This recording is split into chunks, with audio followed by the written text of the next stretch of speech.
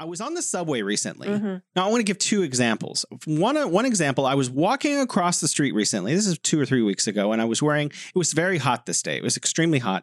And I was wearing this large black Kung Fu shan, like it's a Kung Fu Like outfit, silky. but it's super thick, and it's beautiful. I wanted to wear it because it's beautiful, made me feel beautiful. And I'm crossing the street on this scorching hot day in this black robe. And this old lady, she's, I don't know, 70, 80 years old. 80. She's definitely very old. She begins yelling at me in public in front of a bunch of people. And she's smiling. And because I have a lot of experience living in China, I know that she doesn't mean harm. Right. She's thinking of herself as like my auntie. Right, exactly. And she's trying to give me advice. This is not something we Chinese people wear on scorching hot days. You are overdressed. Go home and change. This is what she was telling me in Chinese. And I was like, how? As we were crossing the intersection, and the other elderly people that were around her were all giggling as she did this thing where she yelled at me. I mean... Welcome to The Bridge. Fun conversations on culture, life, and everything in between.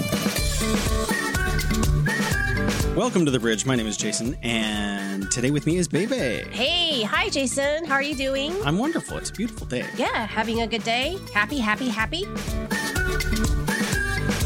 Find us where you get your podcasts. If you like the show, then consider pushing the like button or giving us 5 stars. Suggestions, comments, anything you would like to share, email us at welovethebridge@gmail.com. We love the bridge.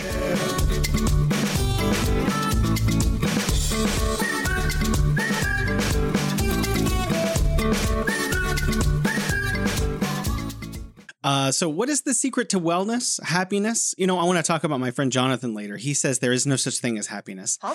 Behavioral scientist Mike Rucker says the pursuit of fun is a, quote, radical act of self-care, end quote, in his new book, The Fun Habit, How the Pursuit of Joy and Wonder Can Change Your Life. In a world where wearing a badge of productivity, something I do, something of which I am definitely guilty, Rucker says, quote, available to anyone at almost any time, fun offers a direct neurological route, use those sciencey words, to improving our well-being, end quote.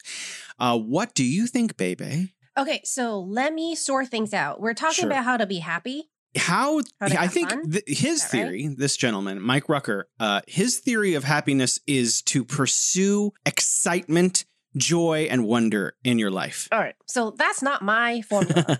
And I am an expert on being happy. Like, you found the right person, Jason. You're an expert on being happy? Oh, yeah. Haven't you noticed? You're full of angst. What, are you kidding me? You think the world's going to end any moment. Well, not exactly like that. Okay, so things go through cycles, right? And there's the upward trend, and there's the downward trend. And before you can go up again, it has to go down. So that's just natural part of evolution, you know, for human society. But so you're like Taoist?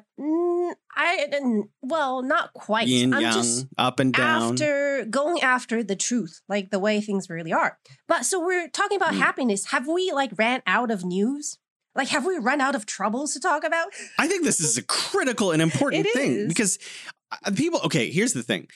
I myself am a workaholic. I know. And one of the things that drives me is philosophy. There's a lot of philosophy that talks about when you're old, you look back at your life and it's not the times when you tried and failed that you remember. It's the times that you didn't try at all. This is a common Western trope that comes from ancient Greek philosophy. It's in TV shows and movies and stuff too. So you probably heard it in movies, but I don't want to be that guy. So I spend all my time working 70 hours a week all the time, making sure that every dream I have about working and bringing something into this world, I work really, really, really, really hard to get there. Sometimes I burn out and then I need a couple days off. But most of the time, even on weekends, I'm just working all the time because I don't want to look back at my life and think, oh, I could have done this, I could have done that, but I didn't do it. I want to think, man, I used up all the time I had. That's it. There was no room for anything else. Wow. And all the energy. A last breath. Poof. Yeah, exactly. I know.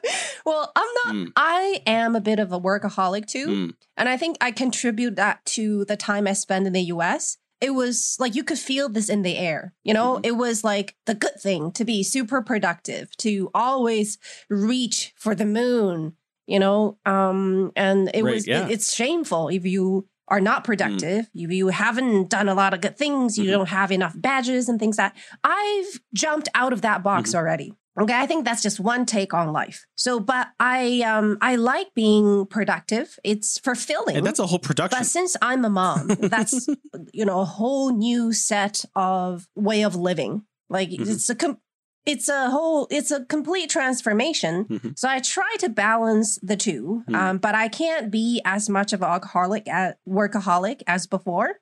So it's a balancing thing. But when it comes to happiness, I could write a book about this, Jason. Well, let's put your theory of happiness up against Mike Rucker's. What is Bebe's theory of happiness? This is the title of Bebe's upcoming book, everyone.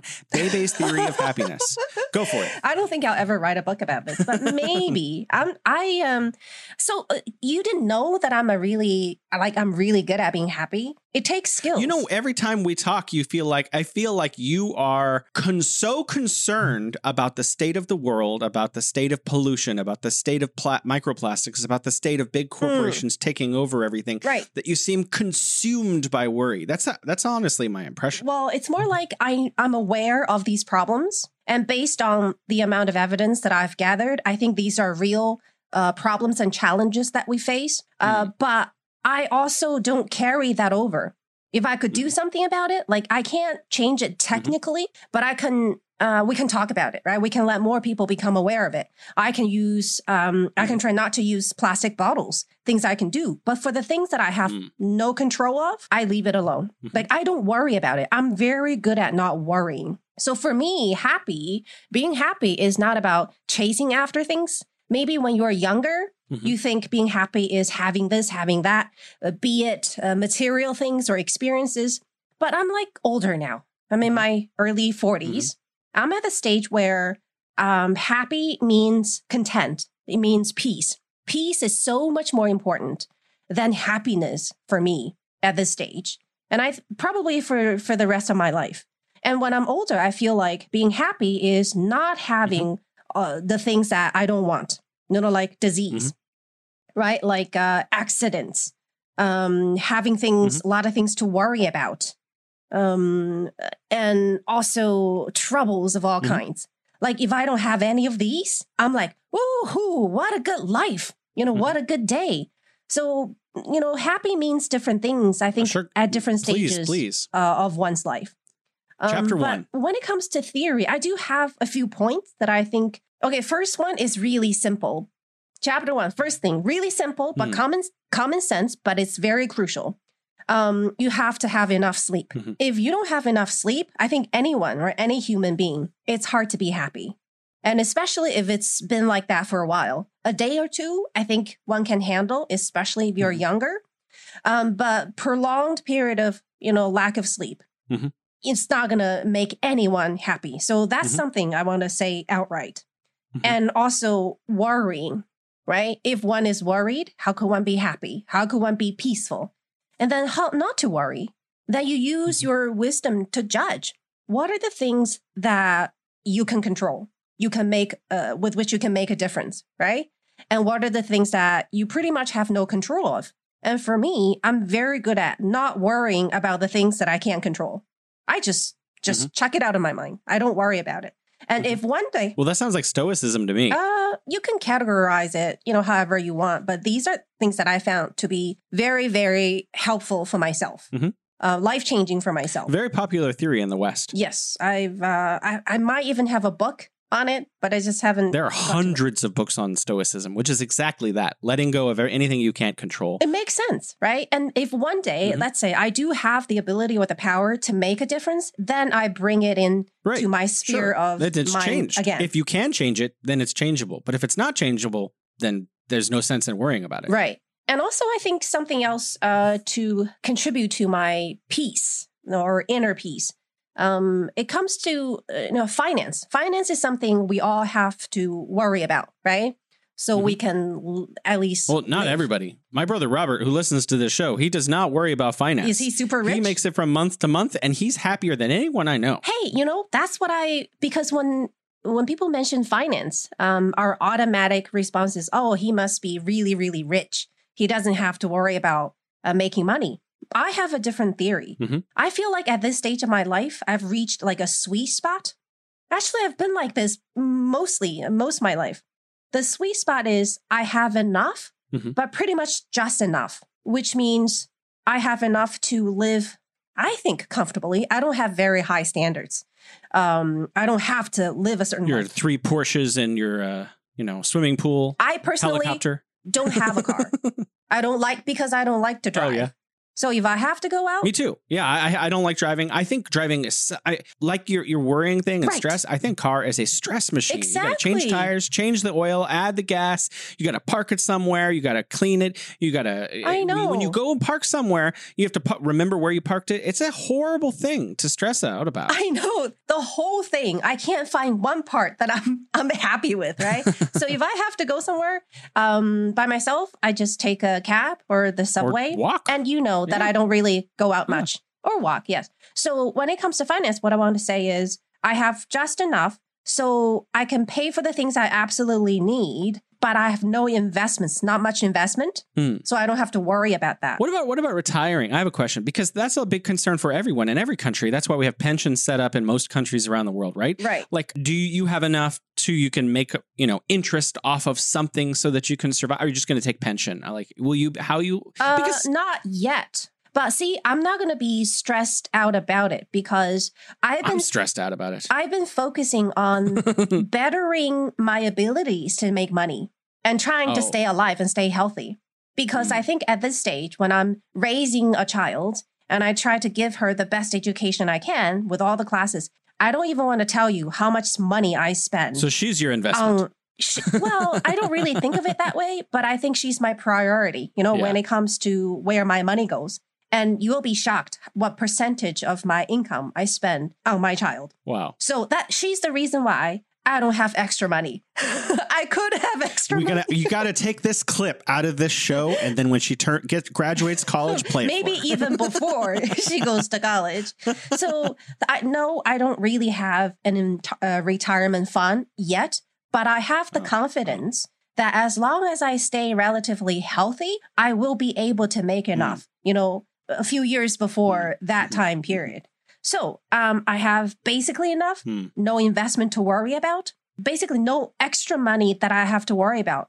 So in case, let's say there is a housing market crash or like stock market crash or some kind of a exchange rate volatility, when I read these in the news, they don't move me. I'm calm because I don't have to worry about this. You know what I mean?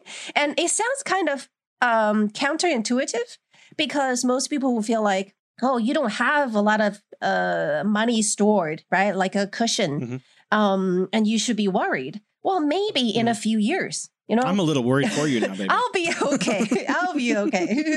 And also being in a Chinese family, if one day comes to that, something terrible happens and I won't be able to work for a while, I know that my parents can step in to help a little. I always have a place to live and enough to eat. This theory of Bebe, I got to say, I don't feel that this translate necessarily to our American listeners because a lot of our American listeners, they don't have enough, right? They're struggling to pay the bills. They're working like 2 part-time jobs or a full-time job and a part-time job.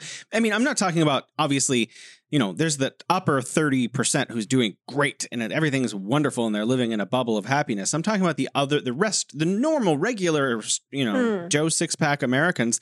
They are not doing well. They are struggling to survive. They're being evicted. They have bills piling up and they're having to triage their bills. So I think, whether it's your theory or this Rutgers theory of just go out and have fun, like both can be difficult to do, to not worry when you have a lot of worries, and then to go and have a lot of fun when you're buried in stress. I started my point with having enough. Right, exactly. And a lot of Americans don't. Not having, right. Well, that one needs to make a lot of adjustment. And this is not the greatest time in American history, we have to say. Like the time that I spent, the decade or so that I spent in the States, it was a lot more peaceful, right? And a lot more prosperous. And if you work hard, one has enough. I don't want to say too much bad about America. For our American listeners who are listening, I really just want to say, and this is something that we've brought up in this show several times, that, there's plenty of money in America. It's just divided badly. So, what America really needs is towards a greater economic equality. And then you guys would be doing great because it's all just being collected at the top. But this trend has the danger of leading us to an unhappy path. So let's stay on the happy track. Oh, yeah. You're listening to The Bridge.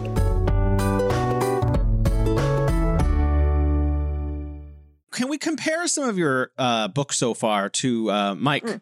So Mike Rutger, this is from an article, CNN, Stop Trying to Be Happy, Instead Have More Fun. His is actually not too dissimilar from what you said. So he says in it, Mike Rutger, that we're too focused on, on thinking our way to be happy, but rather we need to do to be happy. And he says taking on low arousal activities that provide balance, which is what you said, and renewal, like gardening, meditating, which is something you do, and reading, which is something you do, count as fun. So, he means like filling your life with the activities that would make you happy and taking time. Okay. I like personally, my happiest moment in life, besides sleeping is walking, a casual walk in nature. And I do that sometimes. And I according to his definition and yours, kind of, that's like meditating. It counts as quote unquote fun.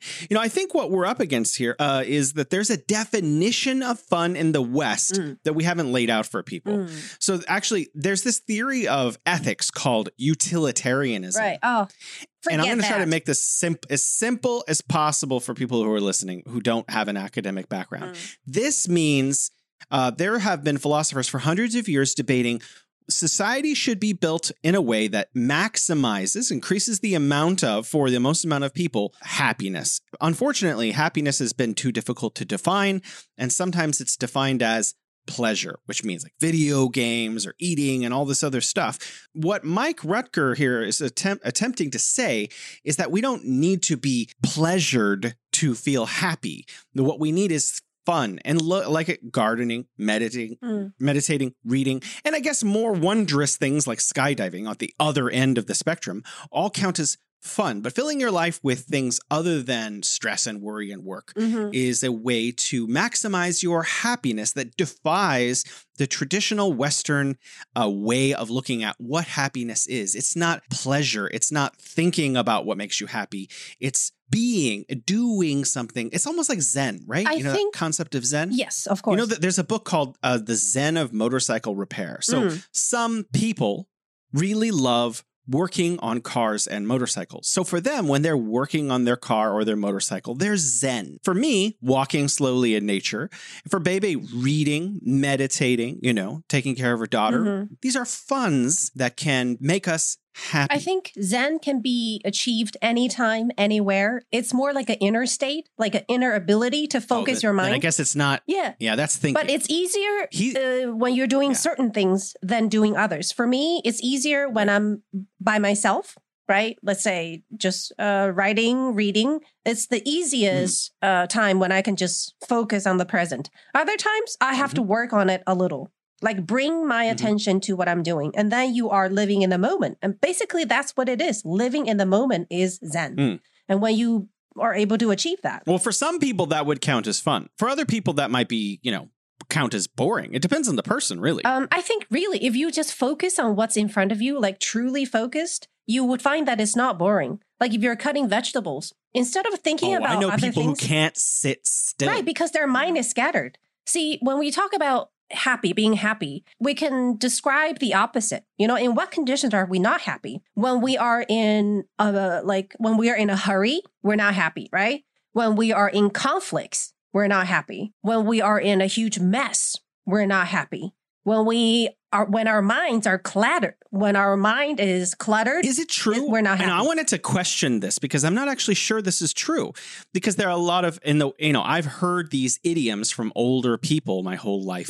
And oftentimes they say during the struggle of your life, you think you're headed towards some end goal. But when you get to like retirement or whatever you think your end goal is, you look back and realize the times you were struggling the most were the best times of your life. I think the struggling is not what I mean by being in a mess or a hurry. Like I'm talking about momentarily. Like, you know, if this moment you are thinking far ahead of time, thinking about, I should be there, but I'm right here, that you're kind of in this stressed and agitated state, your mind is not peaceful. You're not happy, right? But what you said, being in struggling, that's like a whole period. Like for these 2 years, I started my own business and it was a hard time. But this 2 period of time doesn't mean he's not happy. It was just hard. Like doing something hard and difficult does not equate being happy. Some people are happy being challenged, but like being happy is a lot of these unnecessary negative thoughts and emotions that make you unhappy. It's not like a certain literally activity. Being unhappy makes you unhappy. So like feeling distressed. Like exactly, or agitated. Imagine yourself in these states, right? In a hurry, in a mess, with a lot of thoughts in your mind. How could one be happy in this state? Like being happy has to be a lot more simpler. You have to be in an inner state that's more simple. You know what I mean? With not so much stuff crammed together. And I think also one needs a lot of love since childhood to be happy. Because I actually think about this a lot. I hear people talk about Chapter 3. Insecurity, love. Right? Insecurity, yeah. loneliness, and lack of self-love and compassion. And I always wondered, why are people like that? Because I don't feel that. You know, I barely know what loneliness means. And I've always been so well loved by my family, you know. And when a Chinese person say by my family, it's way beyond one's parents. You know, it's one's grandparents, aunts and uncles and cousins. I've been so well loved by this huge family, extended family, that I didn't even know what it is like being insecure. Well, I'm actually really concerned about your definition because I think about the outliers when people are communicating. So when you say, I have this huge family, they all love me, and that's great, and that makes me happy, I'm worried about some of our listeners who maybe don't have a family, who have cut their parents off because their parents were raging alcoholics and they can't talk to them anymore. I know. And they're not married or have kids, and they live alone, and they're trying to be happy. So I'm also worried about those people need to be able to find ways to be happy without saying, oh, I have 20 grandparents and 20 uncles and I'm so happy because they all love me. You know, right. You know, you see the. I feel really lucky that I grew up in this loving family. I'm just saying that this contributes to someone being a happy person, being a secure person. And what this can help us with is that when we raise our children, right, or treating other kids, we show them love so that they will grow up to be secure kids, you know, without a lot of self-doubt or self-hate. I'm just saying this is an important contribution for someone to be mentally healthy and happy. For those people out there who are cut off from society and are listening to this and are loners relatively with regards to their families, I still think that if you get a cat, that cat will love you. You know, I was thinking about something that was related to what you're saying, Bebe. I've been thinking about the difference between the social, like zeitgeist, the collective unconscious of China versus the collective unconscious of the United States, because, we both have a lot of experience in both. And I was thinking, I was on the subway recently. Now, I want to give two examples. One example, I was walking across the street recently. This is 2 or 3 weeks ago. And it was very hot this day. It was extremely hot. And I was wearing this large black Kung Fu shan, like it's a Kung Fu outfit, but it's super thick and it's beautiful. I wanted to wear it because it's beautiful, made me feel beautiful. And I'm crossing the street on this scorching hot day in this black robe. And this old lady, she's, I don't know, 70, 80 years old. 80. She's definitely very old. She begins yelling at me in public in front of a bunch of people. And she's smiling. And because I have a lot of experience living in China, I know that she doesn't mean harm. That she's thinking of herself as like my auntie. Right, exactly. And she's trying to give me advice. This is not something we Chinese people wear on scorching hot days. You are overdressed. Go home and change. This is what she was telling me in Chinese. And I was like, how? As we were crossing the intersection, and the other elderly people that were around her were all giggling as she did this thing where she yelled at me. I mean, full like screaming. People could hear probably a block away, a city block away. She's just loud. Right. She's just loud. Yeah. If this is my first week here, I'd be terrified. Oh my God, what have I done? Because I wouldn't understand what she was saying. But I did understand. And I was like, okay, you're right.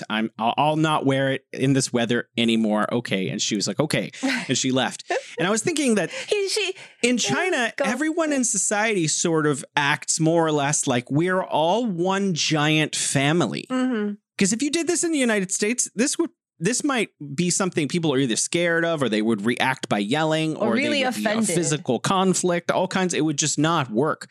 Right. And then I was thinking about this since she did that, because it really deepened my perception of like China as this giant family. And I was on the subway about a week ago, and grandpa was holding his granddaughter. She's like 3. She's holding a chocolate bar or something. Some of the chocolate falls off and hit the floor. And he told her, oh, you need to be careful with that. Then he checked his pockets with his other hand that wasn't holding her.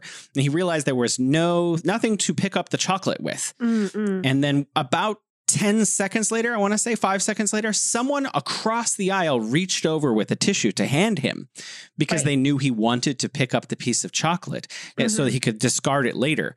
And so it's just, you don't see this in America. You don't see people automatically reacting to one another's needs and offering advice, and older people lecturing young people they don't know. This is a very, I think, beautiful thing about Chinese society that America could learn from. When you're talking about, oh, I have all these uncles and I have love, I also think there's a lot of love in Chinese civilization. And I think we don't even think about this as, like, we don't even categorize it because it sounds so natural to me. Like, if I were sitting or standing near the grandpa, I would do the same thing.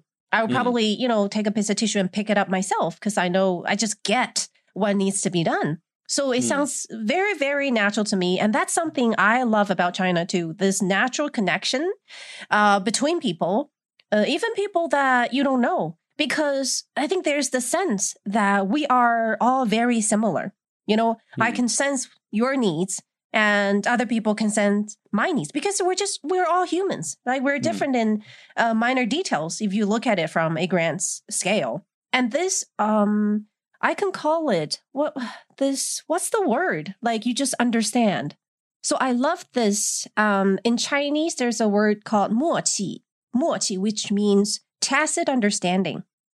It's like everybody knows, but it's so natural that you don't have to talk about it. Like, there's this tacit understanding between people in societies. And also, I think you would know by now, there's this tacit understanding between, let's say, the central government and the people in China. When we read the news, we can read behind the lines, right? We can read the words that are not said and the words that have been said. Because maybe to a foreigner, they will only be able to interpret the words that are written. But for Chinese who's been living here for decades, we can also read between the lines and also the things that are not said. That's information to us too. So this kind of tacit understanding gives you the sense of belonging and the sense of bonding. And I think a sense of belonging is important to humans. But I think that's a little bit neglected, shall I say? Like, say, in the United States. That's my personal feeling. They do have opportunities for socializing that don't involve cafes and bars in the United States, too. But most of them are like clubs, social groups. They're very deliberate things. So you go to like, church. Well, there's church. But a lot of people don't believe the same as other people. And so that becomes complex. But, there are like self-help groups for people who have lost loved ones or all kinds of different or people who have cancer. So people go to these kinds of groups and they join up with other people who have, loss in common or struggling or addiction. Maybe they used to be an alcoholic 20 years ago. So they have a group for that kind of thing. And so I think it's important for people. I agree with you. I think love is in chapter 3 in Bebe's book. Love is an important thing that people, and not just love, social bond, right? That whole thing is a really important thing for people to have. So for our lonely listeners, I do recommend that you, maybe take up dance classes or something, just get around some other people. That's intimate. Dance classes are too intimate to me. Depends on what especially kind of involving dancing. two people. Yeah, You that's can have true. square dancing. That's not intimate. I stay in my corner, you stay in your corner, and let's dance together. Well, I'm not talking about salsa where you're like grinding. I'm talking about, square dancing. This is not really that intimate. Yeah, so I don't want people to feel scared about the social distancing here in China. People are not that close together, okay? You don't have to bond with other people. It's a very comfortable, diluted form of bonding, right? Tacit understanding. Not a whole lot of things are said or done, but that, people connect in a way. I actually disagree with Mike Rucker. I think I don't disagree. I think he's got some good points. I think you've got some good points too. I read a lot about happiness in the last few years also, and I couldn't write a book on it, but I definitely have my own opinion. And there was a lot of studies done at Harvard, and they do show there's a very strong correlation between helping others and feeling happy. Of course. So I feel very much, I know that you're a Buddhist and you probably, help with Buddhist. They do all kinds of things for the community and stuff. Donations. I also feel it's important to give to homeless people or open doors for people, just simple, small things to big things like donating money to charity to help poor kids in the countryside get better school books and things like that. I think when you help other people, and that can be a lot of different things. For some people, that could be being a school teacher, right? Okay, that's your full-time job is helping other people. And, it's just the way you define it. But when you help other people, you feel better about yourself and in your role in society, and that gives you a form of happiness. Right. And the root of that, because you were talking about actions that people do, but the root of that action is love and compassion. And can you imagine someone with love and compassion in his or her heart and not being, happy? If one's heart is filled with love, that's happiness itself, right? Love and compassion. And being happy, I don't mean that you just smiling from ear to ear. That's a younger version of happiness. That's my daughter's happiness. You give her a piece of chocolate. I'm like your daughter's age. Well, I am when I feel happy, which is often, I am smiling. Of course, yeah, but that's one form of happiness. But as at least for me, as I become older, happiness become calm, peaceful. You are balanced and not disturbed. And also, you have a sense of achievement. Loving your child takes a lot of energy and a lot of patience. If you're just looking at these actions, you're not happy. I would rather sit here, read my book, than changing a diaper or, helping her do her homework, or at least, yelling at her to please do your homework at 9:00 at night. Big homework issue. Maybe you could get a robot for that. It's time to do your homework. Well, she will get used to it, and she will find ways around it. So if you're just looking at these individual actions, that's not happy actions. But as I'm at this stage, happiness, the meaning of it is elevated. It rises above the mundane.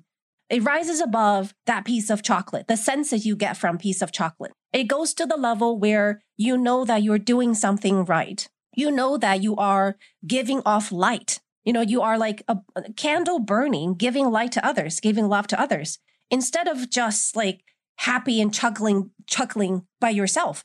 Just fulfilling your own need. You know what I mean? Sorry, it's a different level. A person all by themselves, totally happy, sitting in a chair. Eating popcorn or, a bag of potato chips. I was very happy when I was single and I could enjoy a bag of potato chips, watching TV. That's one form of happiness. You just described my third favorite thing in the world.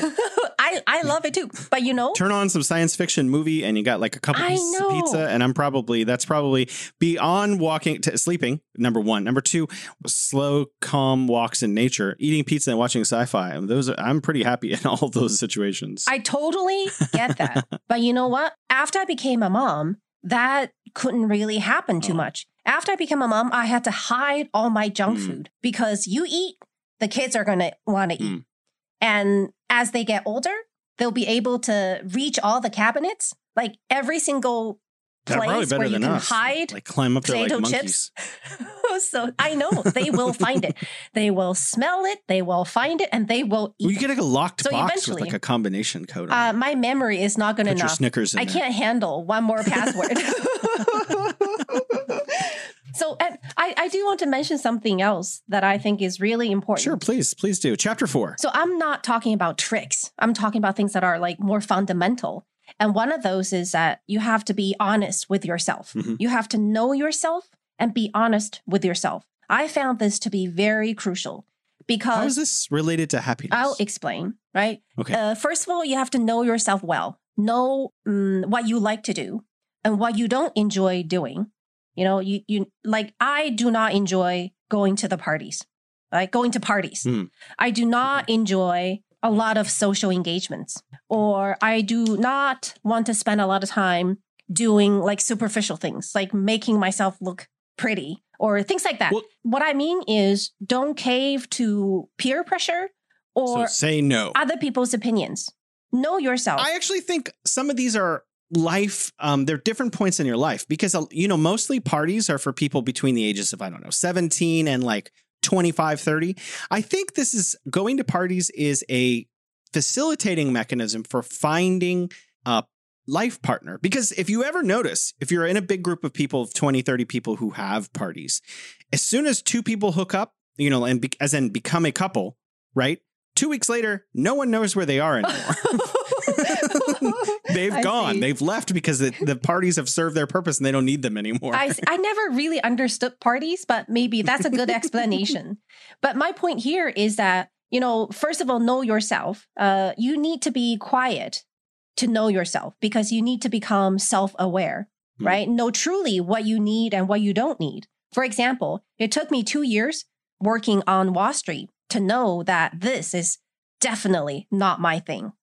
Now, I would not be a happy person if I was still working on Wall Street, no matter how much money I'm paid. That's a big no. So I learned that. I said no and never again. And also, I learned that I won't be as happy doing TV, even though that's more glamorous and there's more money in it, because I like the quietness, the privacy of doing radio. So I say no to TV. Maybe someday in the future, who knows? My point is that to know yourself well enough and to be brave enough to say no, no matter what other people are telling you. People will tell you that, you have a great job on Wall Street. So many people want this job. If it's not for you, it's not for you. There's so many other options in the world. But you need to know, you need to learn this about yourself and be able to make that decision. And have the confidence that you will find your field somewhere else and, work hard and be good at it. So that's something I want to mention. I think that's a really great advice, especially because most by our age, most people have kind of figured that out. This is something kids, when I say kids, I mean people in their early 20s, figuring out what they want to do. This is something that they really struggle with because I think a lot of the time it's not just their parents. That's the excuse that people say, especially Asian, right? There's a lot of pressure to become a doctor or whatever. I don't think that's it. I think it's society.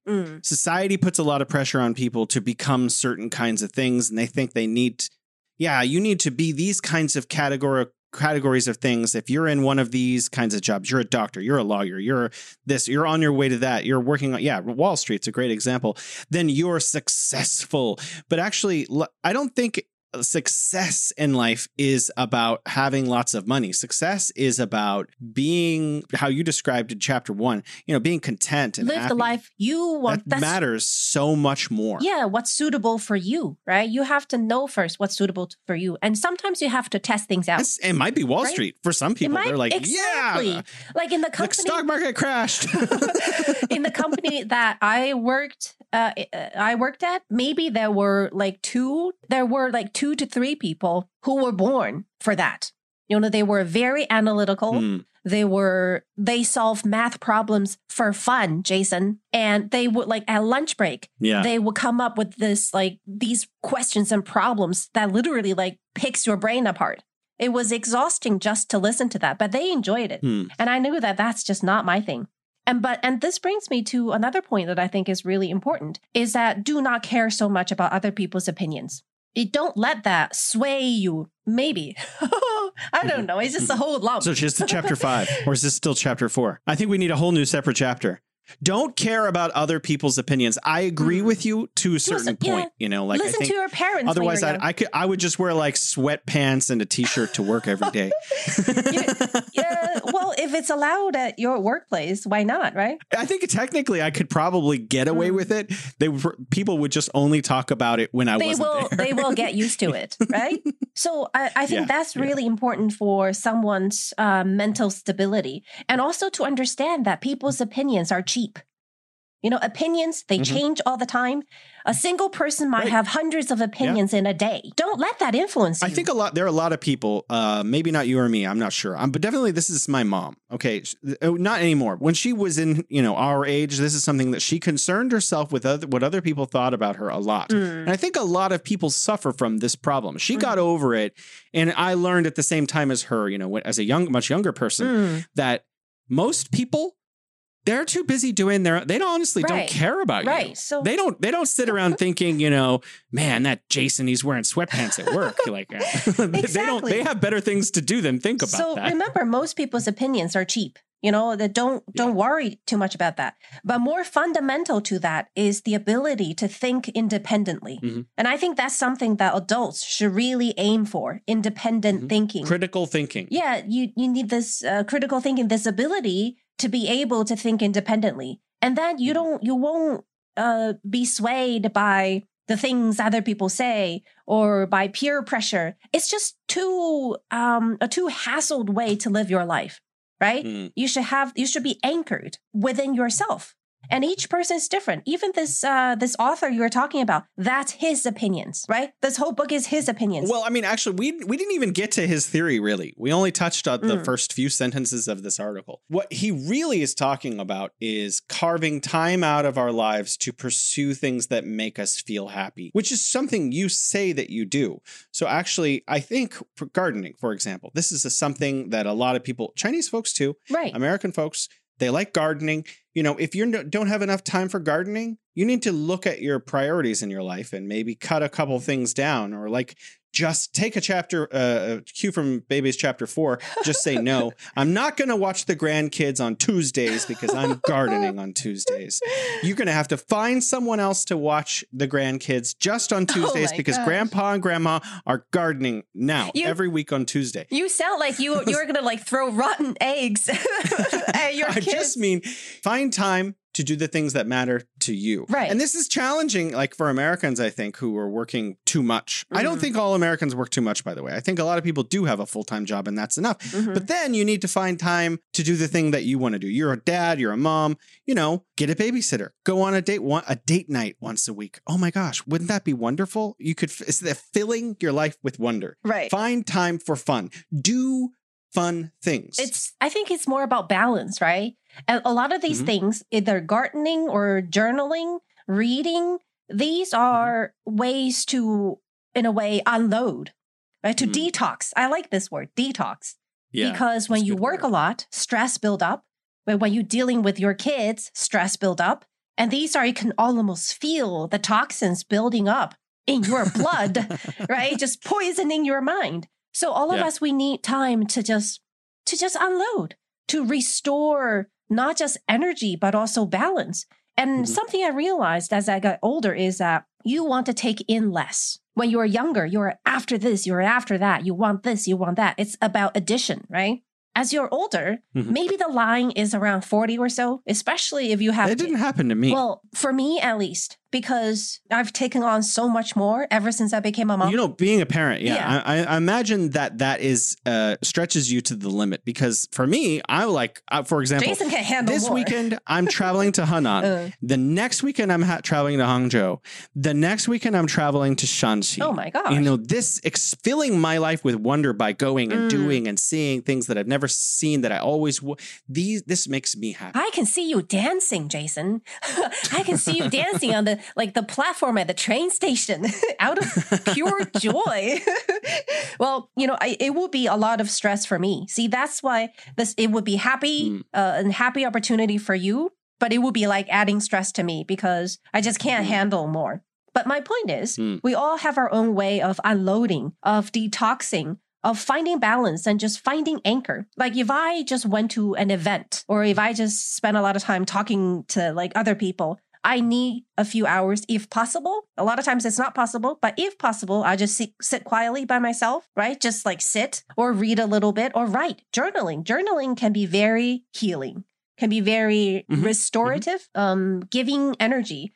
So you need to know enough about yourself to know how you are being recharged. I have a question. Are you one of these people, because I am, who likes to make lists? I do. I find it to be very helpful. I think if I just have a million things in my mind, even though I know what I'm supposed to be doing now and I know what I'm supposed to be doing next or next week, it gets stressful. Do you need a planner? But if I write it all down and I start crossing one or two things off, I feel so much more relaxed. Do you need a planner? I still have an extra one for 2023. I need one piece of paper and a pencil. That's a good idea too. But, this is a great trick for unloading things off your mind. Because as I mentioned, at least for me, I can't be peaceful with a cluttered mind. Yeah. Every moment when I become aware of this, I kind of look at my mind and see what can I unload? Because I could only focus on one thing at a time. Okay, that's a rule. So all the other things have to be unloaded when I'm focused on this particular one thing. And usually I write them down on a piece of paper and, stick it on to the wall beside my desk. It works great. When I finish that, cross it out, and this thing is gone. Literally just thrown out of my mind. No longer take up space in my very limited storage capacity. Yeah, so it's a very great trick. And also journaling. I find this to be very helpful. I've been doing that for the past over a year or so. Actually, much longer than that, just for a different purpose. And by journaling, I don't mean, at the end of the day, I write down everything that happens. Not really. I think it could take many different forms. I basically go for a timeline, like what has happened during the day. When I got up, when I cooked, work is usually a big chunk. But when I see that on my timeline in my journal, I feel very fulfilled because I know that, woohoo, yay, today I did something important. I've achieved something like recording this show. Would be a big start. I have a question. Have you heard of the 5 a.m. club? Oh, getting up early. I think it really depends on what, if it suits you. For me, because if you go, it's actually, the point is not when you get up. It's when you go to bed. If you want to get up at 5, I think both. It comes in package because if you want to let me see, you will have to go to bed by like 10, the latest. Well, I go to bed at like 9, 8:30. But I want to talk about because I didn't do it my whole life. I was always a late night person and I slept in to whenever I had to get up. But and I used to be one of these people for 20 years who would get up 30 minutes before work. I'd get up and rush to shower, rush to dress, rush to work, and then about 3 years ago, I started waking up really, really early, like 2 hours before I need to be at work or even earlier than that. And I would get up and I would take a shower and do all the stuff you're supposed to do to get ready. And then I have time to sit down and read for like 10 minutes. Nice. Maybe just read a little Tao Te Ching, right? Just a little bit, just to get a picture of, this is the way to think about the world. Oh, that's nice. Right. Have a coffee, go for a walk, maybe show up to work early, and then do things that when no one's there. And then people show up and you like some of the critical stuff, the rest of your day is so much easier when you've finished things really fast at the beginning and people are showing up. They're showing up 10 minutes late and they're stressing about getting something done. Sweating. And you're pacing yourself because everything's already kind of floating by. Right. I really recommend people at least try it for a couple months. That's beautiful. If it doesn't work for them, fine. But I do see the advantage of this whole and I've been doing it for years. I'm very happy with it for me. I think that will be my schedule. Like by the time my daughter goes to college, like meaning like when I have my own freedom back in a way. So like a decade from now. About right. About a decade. If she doesn't, what's the word? Like repeat a grade. Let's hope that don't happen. So yeah, I think that's a wonderful schedule and it's very productive because it takes you, let's say, if not 2 hours, but like you get up 10 or 20 minutes than normal and give yourself a little time to find balance before all the action kick in. And it's so much better than rushing into things and feel, what's the word, fumbled and flustered for the rest of the day. Like literally until you collapse into bed at night. And day after day like that, it's just terrible. Like especially for young people, for one day or a few days in a row, try to get up a little earlier, right? And you go to work in order as saying, meaning that your heart is in peace instead of rushing everything and like sweating your way into the office. I want to point out one last article that I think is really useful. And I think this is something for employers and managers, leaders to think about more, because for us employee types who are at the bottom end, there's nothing we can really do about it. But this is from Oxford, Research Business Society, ox.ac.uk news. Happy workers are 13% more productive. So research has shown I'm sorry, go ahead. I'm not surprised. Yeah. Research by Oxford University Said Business School in collaboration with British multinational telecoms firm BT has found conclusive link between happiness and productivity.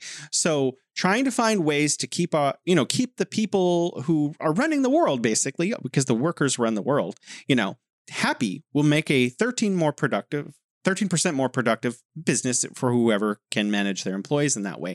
I think that's really, really important. And, as someone who used to be a manager of a big team, I think this is something I would have definitely rolled out or tried to influence other managers on.